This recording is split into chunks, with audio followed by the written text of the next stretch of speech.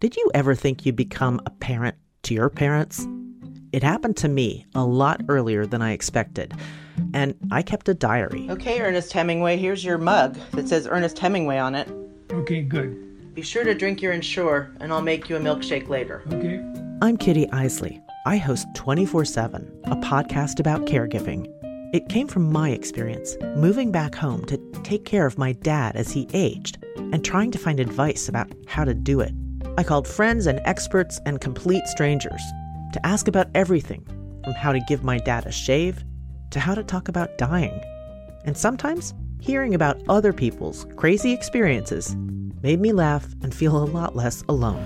Yeah, I put sanitizer on my mother's hand, and then she ate it. I want to make it easier for us to take care of the people we love when they can't care for themselves. I hope you'll give it a listen. You can find 24/7, a podcast about caregiving, at tpr.org/247 and wherever you get your podcasts.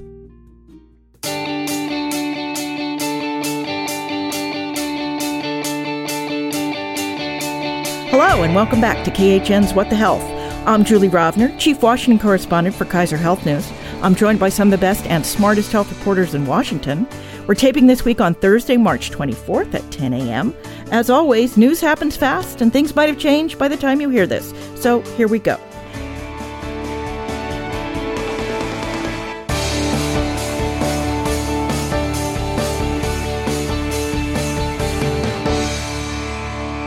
Today, we are joined via video conference by Anna Edney of Bloomberg News. Hi, everybody. Rachel Cohrs of Stat News. Morning, Julie. And today, my colleague Mary Agnes Carey of KHN, who has graciously agreed to host for me next week while I take a few days off. It's great to be here.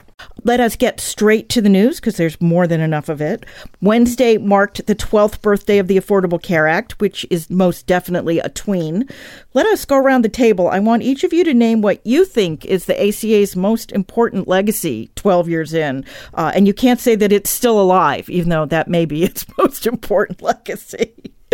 Mac, what's the most important thing that the ACA has brought us? Just the millions of people that have been able to access and keep coverage, right? To take away that fear of you want to start your own business, or you can't afford health insurance, or you don't want to change a job because you are afraid of not having your health insurance. I just think to have millions of people insured, and it's just become part of the conversation. It's not the outlier, that it was for years and years, and under this threat of repeal and replace and this legal threat at the Supreme Court. I'm not saying that's over. I mean, if, it's definitely Republicans still dislike it, and if they take control of Congress and the White House, they might try to repeal it again. They still don't have a unified replacement. But I just think that it has had staying power, and that has been an incredible legacy. I did notice this month that I think it was Senator Rick Scott, wasn't it, who muttered about repealing it. He had to walk it back the very next day, which is unusual for Republicans. Rachel, what's the most long-lasting legacy of this 12-year-old law? Yeah, so I think mine's related, but I think just as someone in my mid-20s who kind of grew up with the Affordable Care Act in place, I think just the expectation for people with pre-existing conditions, or, that young adults can stay on their parents' healthcare plan until 26. Becoming a healthcare reporter, learning so much more about it, I was kind of surprised to learn that these, used to be accepted practices before the ACA. So I think just taking a step forward in ensuring access, not just with cost, but also legally to ensure more continuous coverage, especially for people who need it most. Anna. I think it's really difficult to choose one, and those were two really good ones. The first thing that came to mind for me is what I'll say, and that's Medicaid expansion and reaching so many low-income people who were sort of in this weird, zone before where the health coverage was just unaffordable, but they didn't quite fit into Medicaid either. And so I'm going to go with that one. Which is what I was going to go with, but since you did, I'm going to go with all the stuff that people don't know is actually in the bill. starting with the minimum loss ratios, the fact that that insurers can no longer make an unlimited amount of profit off of each premium dollar, and the coverage of the no-cost coverage of preventive care, and things that, as Rachel was saying, we all kind of take for granted unless you're old enough to remember when it wasn't there. Like many laws, there's a lot of things that this law brought to us that people have no idea. One of the continuing paradoxes of the ACA, though, which boosted insurance coverage dramatically, yet left millions of Americans still uninsured or insured but unable to afford care, is that this time next year, things might well look either much better or much worse, as my friend Jonathan Cohn, who sat with me in the House Press Gallery 12 years ago when Congress took the final ACA votes, wrote this week, quote, officials in Washington and state capitals face a series of key decisions about the future of Obamacare, and depending on what they decide, literally millions of people could gain or lose health insurance, although not too many people outside of political and policy circles seem to have noticed. What are some of those decisions, and why is it so low-key? That one would think that this would be as big a deal as some of these big repeal fights. I was going to say that I think the same thing Mac was talking about is there's just so much going on right now. For some people, COVID still being at the forefront of their minds, the war in Ukraine. And so, some of this stuff has just dropped off. And you just talked about, we kind of take it for granted. I think we're at a point where the ACA has survived so much, and it's just not something people think about as, not that it's threatened even now in the same way, but just that, maybe the other things aren't at the top of mind. And I really appreciated Jonathan's article because it did remind me even of these things. And one being that there was a lot of subsidy help in the COVID relief package, and that helped people, be able to afford insurance, and that's going to go away. It needs to be renewed. I was going to say some of it just might be the framing of it too, right? In the sense of if you get people coverage, people get in earlier to the doctor, might stop something from becoming a chronic life-threatening illness, right? Helps out with uncompensated care, which hospitals, are covering. But if you get insurance coverage for folks, it helps even that out. I mean, some of this has been viewed in kind of a different framework, but I think if there's a more holistic, if you will, view of what coverage means for the system, for state budgets, for federal budgets, as well as people's own budgets, that it's kind of a different framing that might make this more acceptable than the idea of the federal government's overpaying for subsidies or shouldn't pay states, or states are reluctant to expand their Medicaid rolls. I mean, there's a much bigger, broader, lasting impact here that doesn't really get a lot of attention.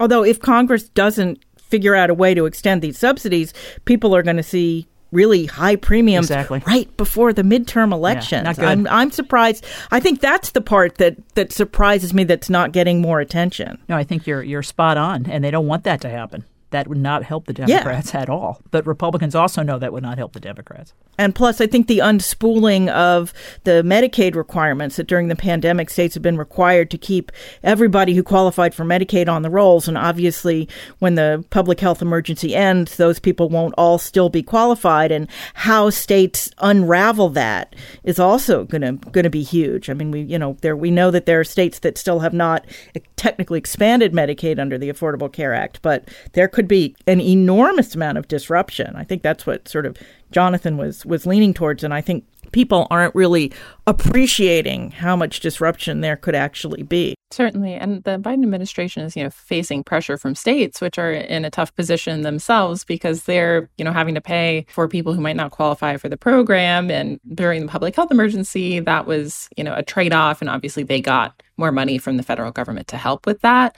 But for some states, the trade-off is not worth it at this point. So I think it's very much something that CMS officials are talking about and are very concerned about ensuring states are on the same page, but they only have so much control over that. Yeah. Well, speaking of unfinished business of the Affordable Care Act, the Commonwealth Fund is out with a report on short-term health plans, those things that the Obama administration tried to rein in and the Trump administration went around and unrestricted. Well, it turns out the concerns expressed by health analysts were real. When you make it easy to get cheaper plans that cover fewer services, healthy people are more likely to migrate to those those plans. Yet this is one of the Trump health policies that the Biden administration hasn't touched yet, probably because these short-term plans are, well, for healthy people, kind of popular. So is this just going to sort of limp on, or is this going to maybe the Biden administration feel like it's going to have to do something about these plans again now that we're showing that it is siphoning off healthy people and making, leaving sicker people in the Affordable Care Act risk pools? Maybe it's a question of political capital and timing. I mean, if you think about all the things we've just talked about, right, and all the other things in the ACA, whether it's the family glitch or the coverage gap, or you want to get the subsidies continued so more people can buy coverage, you've got all that on your plate. How much time do you want to spend pursuing something that would be perceived as taking something away from people who like these plans? I mean, a lot of people like them because, like you say, they're inexpensive. Now, they don't know. And if you're pretty healthy and you don't use health insurance, it feels like a great deal. So I would think, when you're running the table and you're looking at all the priorities, that may not be top of the list. Others might disagree, but that was kind of my thought when you asked your question. Yeah, and I've been wondering. Obviously we're keeping track of these Trump policies as Biden reverses them, and this is one that's been sort of sticking out as remaining untouched because they've actually gotten to a fair number of them in 14 or 15 months. So a couple of weeks ago, we talked about a report from the Consumer Financial Protection Bureau about medical debt and suggesting that the agency might encourage the big three credit bureaus to stop including it in credit reports because, as often as not, it's not even really debt, but expenses that consumers never agreed to. Well, lo and behold, last week, those three credit bureaus, Equifax, Experian, and TransUnion, jointly announced that they would eliminate up to 70% of medical debts, including ones that were paid after they went to collection and everything under $500 from people's credit reports. Credit reporting agencies will also give consumers more time, a full year after going to collection rather than the current 6 months, to sort out those medical spending disputes between their providers and their insurers. It's not clear if this was to head off even more stringent action by the CFPB or whether that might still come later. But in the meantime, this is a pretty big deal, right? Rachel, you were covering this. Yes, I've been tracking. I think, the Wall Street Journal had a good scoop about this action that was coming. And I think there are questions about the relationship between medical debt and how well that predicts how likely people are to pay other debts in the future. So I think it does raise questions about how valuable that is. And I think it'll be interesting to watch as these new decisions play out, whether it kind of takes a tool out of providers' toolbox, in threatening collections for patients. So I think that'll be interesting to see kind of how those debt collection tactics adjust. Yeah, I know we see with Bill of the Month, I mean, pretty much it's a recurring thing that, patients get all freaked out when they get these bills that they aren't technically responsible for, but they think, oh, it's going to ding my credit report and I'd like to buy a house someday. Exactly. And I mean, there's these companies, they're called revenue cycle management companies that hospitals contract with to manage this debt collection process. Many times they're very aggressive. So it's a step that, restores some power to patients in, having some leverage in this process to make sure insurers and providers are working out their issues and there's less of a threat to the patients and their financial stability in the future. It seems sort of in the spirit of the Anti-Surprise Bills Act, even though it's not technically part of it. It's also a step that recognizes the disconnect between medical debt and not being a responsible person who pays their bills. You can rack up debt and have no idea because the hospital billing system is so terrible, or it can take you a very, very long time. It's shown at Kaiser again and again to get these things resolved. So I think that was a recognition that having medical debt does not mean that you won't pay your mortgage or something like that. Or your credit card bills. Right. And while this is going to help a lot of people, it doesn't help, if I understand it right, people with some of the largest bills that they've already accrued. Right, and they're fighting off these debt collectors and so on. And that progress is progress, right? That's great. But that's something to keep in mind here. If you've got this already existing debt and it's voluminous and people are pursuing you, this won't necessarily help you. I mean, other things might help you pay that off. But again, this is a great thing to happen. But there's still a lot of people out there. And accruing medical debt, to Anna's point, it's not like over excess consumer spending, right? This is something you didn't plan on. You didn't want to happen to you. You find out your insurance doesn't cover things or you're not insured and bam, it can happen very quickly. Yeah, a little preview of a coming bill of the month. It's for nearly $500,000. Oh, my. So, I mean, whoa. Yeah, it's pretty easy to rack it up really fast. Welcome to the spiraling cost of medical care. Well, I thought this week we really wouldn't have to talk about abortion. In fact, the ongoing confirmation hearing for Supreme Court nominee Ketanji Brown Jackson has had less discussion of abortion than any Supreme Court nomination hearing I can remember since the 1980s, which is sort of not that surprising given that there are clearly already 6 anti-abortion votes on the court, and her confirmation one way or the other isn't going to change that. But 2 more state laws got signed by governors this week, a Texas copycat ban in Idaho, except that the Idaho law would ban all abortions instead of those after 6 weeks gestation, like the Texas law has been doing. And even less noticed is a law signed in South Dakota that would basically overrule the FDA's easing of rules allowing the mailing of abortion pills. Both of these appear to be among the leading waves of how anti-abortion states plan to deal with the likely overturn or significant weakening of Roe v. Wade later this spring or summer.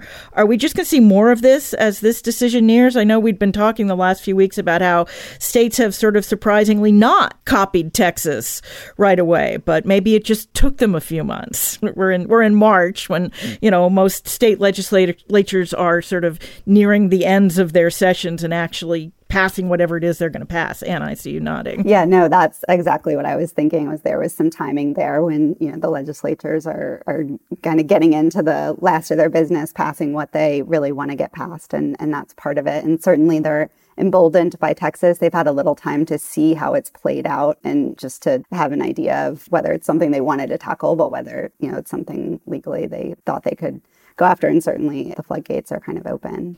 I found it interesting. Apparently, after the Idaho governor signed the law, he then put out a message that said he doesn't think that the enforcement method, which is this idea of let's get around the Supreme Court by having people sue providers in civil court, so there's nobody to then sue to block the law.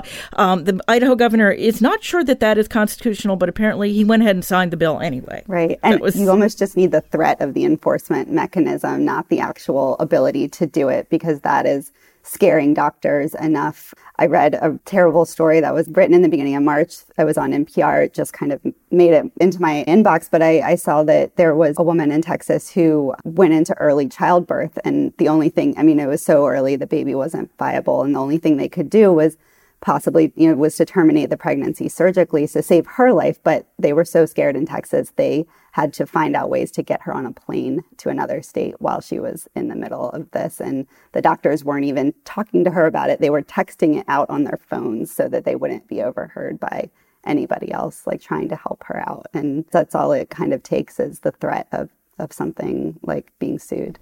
Right. Well, that's sort of the magic of these laws, which is that they have basically shut down abortions because it's basically an unlimited liability, or a potentially unlimited liability, if you get caught or reported or sued. At the very least, you're going to get dragged into court. So I imagine, we now have 2 states, and I know there's other states with this sort of thing in the pipeline. Okay, let's turn to COVID. Depending on which numbers you're watching, the U.S. appears to have passed, or is just about to pass, the grim milestone of 1 million COVID deaths. And I think it's worth taking just a moment to absorb that. Literally 1 out of every 330 people in this country have died of this virus in just the past 2 years. How is that not the biggest headline of the week? I have to say, I remember being on the podcast when it was hitting 400,000. And thinking, I couldn't believe it, right? And now we're double that. We have this sort of fatigue, and I understand it, about COVID, right? Before the podcast began taping, we're all chatting about mask wearing or lack thereof, and people's attitudes towards people who want to wear a mask or don't want to wear a mask. People are worn down. We're going into the 3rd year. And I understand all that, and I'm feeling it myself. But to your point, look at that number. It's just nuts. And the fact that we've got variants on the rise and fights over funding, and are we going to have enough shots? Do we even need another booster? Those, you could have podcasts on all those individually, right? But I just think there's this collective weariness that is understandable, but also, it's just not over. It's just not. And we have to keep living with this. And I think we've also collectively decided that if you die, it was your fault. You didn't get vaccinated, probably. And we're seeing that's not absolutely true. But you're old, God forbid. Or have a condition that might make you immunocompromised. There are so many people that, even if it's someone who decided not to get vaccinated, there's so much misinformation, so many people that we haven't reached. This isn't just like a throwaway segment of the society that we can say like, 1 million deaths, like they weren't trying for themselves. And the under 5 set can't even get vaccinated yet. The CDC decided, and obviously I'm biased because I have a 2-year-old, but yes, I would say you have an under 5 running around. Like the CDC decided that, all protections could be dropped pretty much before they even had a chance. I mean, and we're hopefully not that far away from something. They at least might have something in the form of a vaccine, but it feels like that goes to what Mac was talking about. People were just tired, wanting to give up, want to win elections in the long run. But I think that there's also been this idea that if you die, it's probably your fault. And on the Republican side, that even goes to like, they seem to be like, well, were they immunocompromised? And I don't understand why that's even a question. Yes, because like if you're immunocompromised, it's also your fault. There does seem to be this collective, it's all about, it's up to you. They've taken this libertarian view of public health, that it's up to you to protect yourself and it's not up to the community to protect its vulnerable members, which is kind of where we seem to have landed after 2 years. Well, meanwhile, as Europe and Asia see cases of the BA2 variant spreading rapidly, the Biden administration is ratcheting up its warnings about what will happen if Congress doesn't appropriate more money, so we won't be caught flat-footed again in terms of testing and treatment and vaccines if another wave makes it to the U.S., as seems possible, if not likely. Anna, your extra credit this week is about exactly this. So why don't you tell us about it now? I chose one from Politico by David Lim. We've learned absolutely nothing. Tests could again be in short supply if COVID surges. There were a lot of great articles, I think, over the last week highlighting all the things that we're not going to have if there is another surge. And testing very often, I think, gets left out of the conversation. It was something the Biden administration was very, very late to. And clearly it hasn't lasted all that long, because if there is another surge and people do decide they want more of them, there are not enough, that have been ordered. David talked to manufacturers, he talked to politicians and people in the administration. And it is interesting to hear them say, like, if there's another surge, we really need to be able to have these resources. And they didn't do that before they decided that they would drop all of the protections. I mean, we're talking about treatments and even vaccines if there might be 4th boosters for some needed. But I encourage everyone to read David's story just because testing kind of sometimes gets a little forgotten about. And of course, it's testing where we figure out what of the rest of these things that we're going to need. Meanwhile, what's anybody hearing about getting the actual money through Congress? The administration seems to be continuing its claim that the money doesn't have to be offset because we're still in a health emergency. And they point out that previous COVID relief bills have not been offset. But the Republicans seem pretty intent right now on, if there's going to be more money, that they're going to need to find it and pay for it from somewhere. Are we just going to fight about this until we have another wave? So I think the latest update, and I've been covering this, and I think it's worth noting, just stepping back and noticing that the White House did not sound the alarm before the vote happened. Like there was a lot of opportunity for them to start saying they were running out of money, and they didn't say anything until a week before the vote happened. Although they insist that they did. I mean, every time they now talk, they say, we asked in January and then we sent this letter, 2 weeks later, blah, blah, blah. They asked a very, very small group of people who they thought were going to be calling the shots. And it turned out to be a very costly miscalculation on their part. And I think there's, maybe the first signs of realization that their strategy isn't working. Senator Romney said yesterday, he, told reporters on the Hill that he was expecting some more information from the White House on, potential, and I think Democratic leadership as well, and some potential pay-fors and some more potential information about what COVID money's out there right now. Senator Romney being one of the few Republicans who actually, I think, would like to cough up some more money. The thing is, I think there are some of them out there.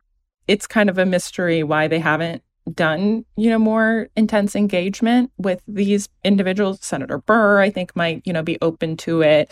It's possible they could get to 10 on this, but it's just taken till this point for the White House to concede that these Republicans aren't going to budge without some more information. So we'll see kind of throughout the day today, tomorrow, kind of if that's enough, what they're providing, and kind of if those pay-fors are going to be politically viable. But I think we just saw kind of the first movement yesterday that maybe there might be some concessions going forward to break the stalemate. From everything we can tell, it looks like we're definitely not done with this yet, and they're definitely running out of money.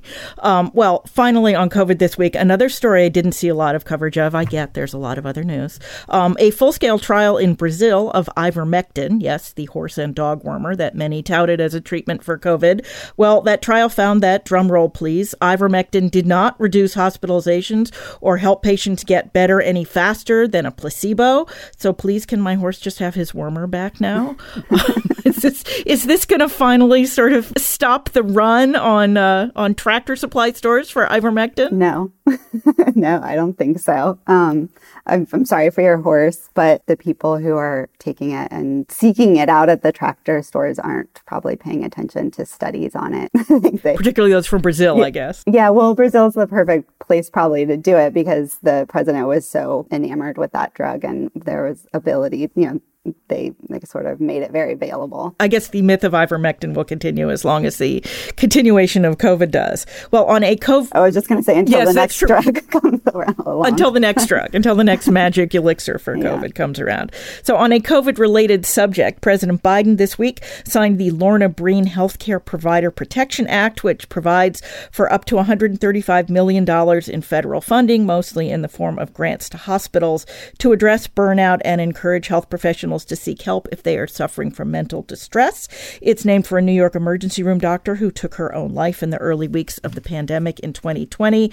But a doctor writing in Stat News this week worries that the bill won't do much beyond leading to, quote, more gimmicky and even more cringy wellness initiatives that do not even come close to addressing the root causes of the current mental health crisis affecting healthcare workers. I thought that was quite a colorful way to put it. I know I'm kind of a broken record on this, but I am truly and seriously worried about the mental health damage that's being done to our healthcare workforce by our failure to take even the most minimal measures to protect ourselves from the pandemic. What could Congress actually do if it wanted to? I mean, what is it that healthcare workers need beyond, as our writer so nicely puts it, cringy wellness initiatives? He actually, in that piece, wrote about one hospital that gave all of its residents a can of Coke and a can of Pringles. It was half a can, right? Half a can of Pringles. It wasn't even a full can. A mini can. I mean, the same writer went on to make some, I thought, pretty interesting ideas. Could Congress create more residency positions, right? That is, I believe, goes through the Medicare program, created that. Could you pay residents more so they don't feel the financial pressures they currently pay? But to your broader point, Julie, I mean, our healthcare provider system, our healthcare workers in the hospitals, they are exhausted. They've been stretched thin. They bear the brunt of all these political fights we're talking about. If people are not wearing masks and, it spreads, or they're dealing with someone who doesn't want to get vaccinated and they feel like they're but we also have some healthcare workers who don't want to get vaccinated either. I know we've talked about that before on the podcast, but I think there are broad systemic issues that we all have to be thinking about and all coming up with. But I did think this particular piece that you mentioned, the idea of more residency positions, greater pay for residents, those could be two steps in the right direction to alleviate some of these pressure points. Yeah, I know one of the things that we've seen with this is a lot of people just retiring early. Right. Baby boomers who were almost ready to retire. It's like, I don't need this, and getting out. And we're going to end up, a lot of the claims of healthcare worker shortages are more claims than anything else. But now I really think we're going to end up with a serious problem. I mean, obviously we have spot shortages in certain places and among certain specialties, but I really think this could, sort of decimate the ranks of healthcare workers, and not just doctors, nurses, medical assistants, technicians. I mean, this is everybody who basically works in the healthcare system who is exhausted from 2 years of just constant stress and really sort of no end in sight. Right. I mean, it's it feels like a more serious problem than anybody is sort of taking it. Yeah, I think there's a challenge for Congress, too, that this isn't entirely Congress's problem to solve. If you think about, because Congress is really good at like throwing money at things, which is exactly what this bill does. Yes, but I think like if you're actually thinking about what would help burnout, it's like maybe staffing ratios improving. So, and that's a decision that's made on the health provider side. And, maybe it's increasing the, permanent pay of your staff who decide to stay instead of just relying on these travel nurses. But the facilities are, reluctant to do that because it's kind of sticky. Like once you raise pay, you can't really lower it back again when the demand goes down. So I think there are a lot of important questions that healthcare providers need to take responsibility for in terms of how they viewed staffing in their budgets, that it's not Congress's responsibility to fix. That's true. Congress can't. This may be one of those things that needs to be fixed at a more granular level, or at least needs to be fixed together. All right. Well, in one more update of a bill that we talked about just last week, apparently the House is not going to just follow the Senate and vote to make daylight saving time permanent. In fact, health experts are rallying around the position that if we're going to stop changing the clocks twice a year, we really should make standard time permanent instead. Is this whole effort now dead, or might we get an actual debate and decision on it? I can't decide. There was in fact a House hearing before the Senate voted. Are they just going to sort of thumb their nose at it, or are we going to actually look at what is not obviously in the context of other things going on in the world, not the most important issue, but an issue that affects everybody in the United States? I don't know if we'll actually get a debate on it. I think that as soon as the Senate passed it, the response was to the Senate actually doing something was like most people saying how horrible it was because they didn't want to wake up with it being dark outside. And then there were people, which I didn't know, bringing up, I think it was in 1974 where this was actually done and everyone hated it so much that they immediately reverted back to changing the clock. I was in high school. I actually remember it. I didn't think it was so terrible. Yeah. But but I wonder if that is at all impacting the House's decision to move or not. I will be amused to see if this actually comes up for a serious debate. But there are a lot of these sort of sleep experts have now been able to say, changing the clocks twice a year is not great for our health, and we should probably do something different.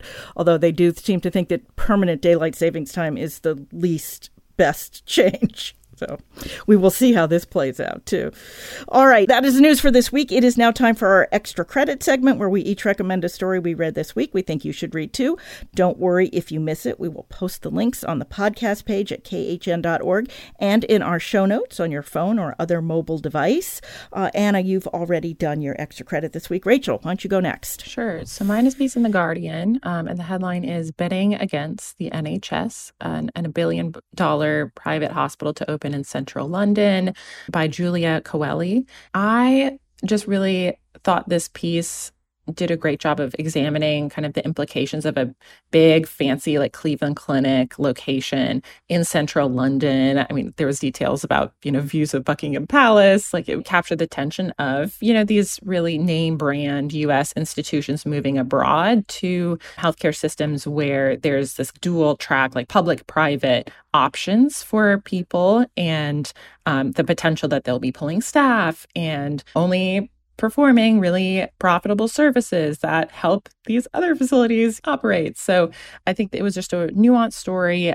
This trend of U.S. hospitals opening international locations. I think Kaiser Health News has done great coverage of that issue as well. But I think this is just a great case study and an example of these clinics seeking profit abroad where the healthcare systems aren't structured the same way the United States is. Yeah, I know. Most of them, have been in sort of places like Dubai and, where there are a lot of rich people and maybe not that much medical expertise. This one, to sort of plunk it down in the middle of London, where the British are extremely possessive of their national health system, strikes me as like super interesting. Mac. So my pick comes from our KHN colleague Liz Sabo. The headline is COVID Silver Lining, Research Breakthroughs for Chronic Disease, Cancer, and the Common Flu.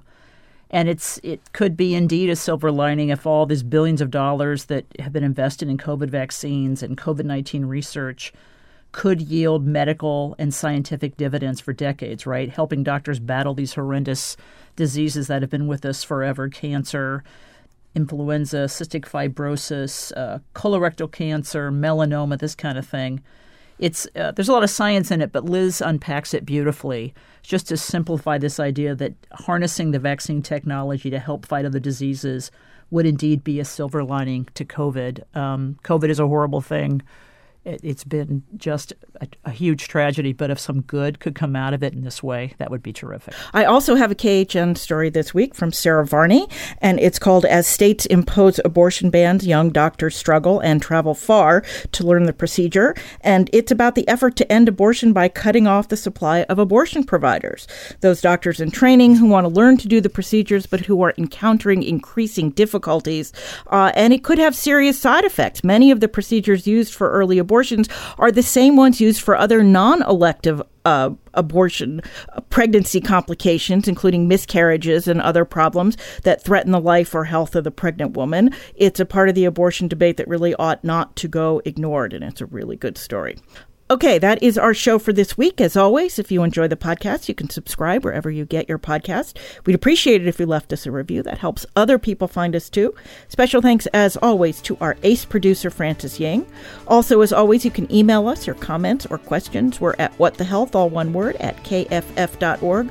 Or you can tweet me. I'm at Jay Rovner. Anna? At Anna Edney. Rachel? At Rachel Kors. Mac? At Mary Agnes Carey. We will be back in your feed next week. In the meantime, be healthy.